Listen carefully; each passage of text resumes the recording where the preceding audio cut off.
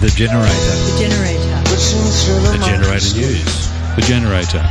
The Generator News. By selling off our country at inflated prices, it gives us a delusion that we're actually doing well. Energy matters. Living sustainably. A lifetime of war. Climate chaos. Local food The action. computer models used to predict climate chaos have not taken Arctic forest fires into account. A lifetime of war. Marine wash. Energy matters. Sustainable settlement. Local food. Climate chaos. The Generator.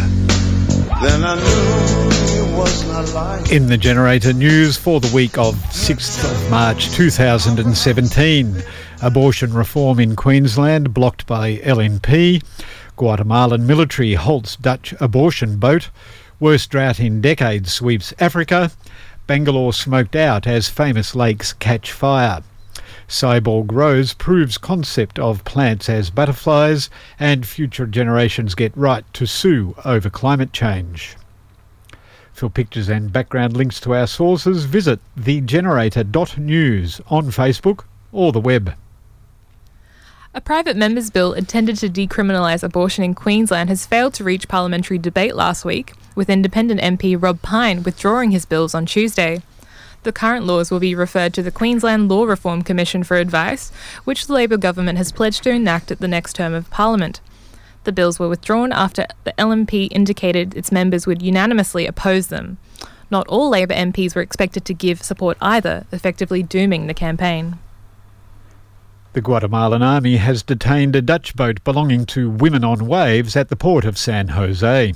The organisation offers abortion to women in countries where it is illegal by picking them up on the land and taking them into international waters where local laws do not apply. The army says that it will not allow the organisation to carry out its work because it violates the Constitution protecting human life and the laws of our country.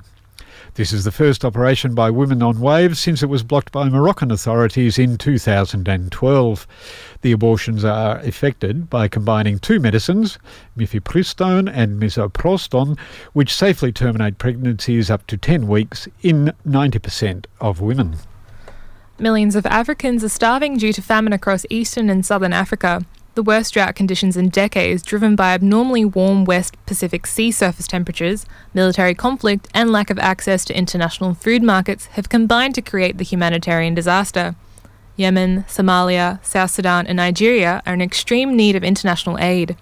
Intense heat waves and average temperatures between 0.5 and 2 degrees Celsius have affected many parts of Africa. The Indian city of Bangalore is enveloped in acrid smoke as millions of tonnes of sewage and industrial waste in its famous lake system catches fire. The lake has caught fire a number of times in recent months, but last Thursday's blaze spread to the land and generated toxic smoke that raised complaints from hundreds of residents. Authorities have blamed the smoke on dry grass and denied that the toxic foam on the lake is endangering human lives. Despite this, they have allocated 3 billion rupees to clearing the foam from the lake. Scientists have figured out how to inject a conducting solution into rose cuttings and have it spontaneously form wires throughout its stem, leaves and petals to create fully functioning supercapacitors for energy storage. The e-plant was charged hundreds of times without any loss on performance. The ETES conductive solution inserts itself between the walls of the veins of the plant and the woody tissue around it. The plant tissue is a natural insulator and prevents leakage of current.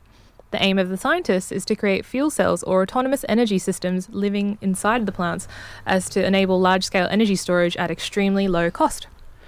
A judge in the US District Court of Oregon has ruled that US agencies, including the President and the Environment Protection Authority, can be taken to court over harm to future generations caused by their failure to prevent climate change. Describing it as no ordinary case, Judge Ann Aiken ruled that there is a valid case that the defendants deliberately allowed atmospheric CO2 concentrations to escalate to levels unprecedented in human history. The case may make government agencies responsible for controlling carbon dioxide levels under common law duty of care and has been described as the case of the century. You have been listening to The Generator News in The Cage. You can follow The Generator on Facebook or the web at thegenerator.news. The web and Facebook page for The Cage is cage.live. The Cage is broadcast across the Pacific from the studios of 4ZZZ FM in Brisbane, Australia.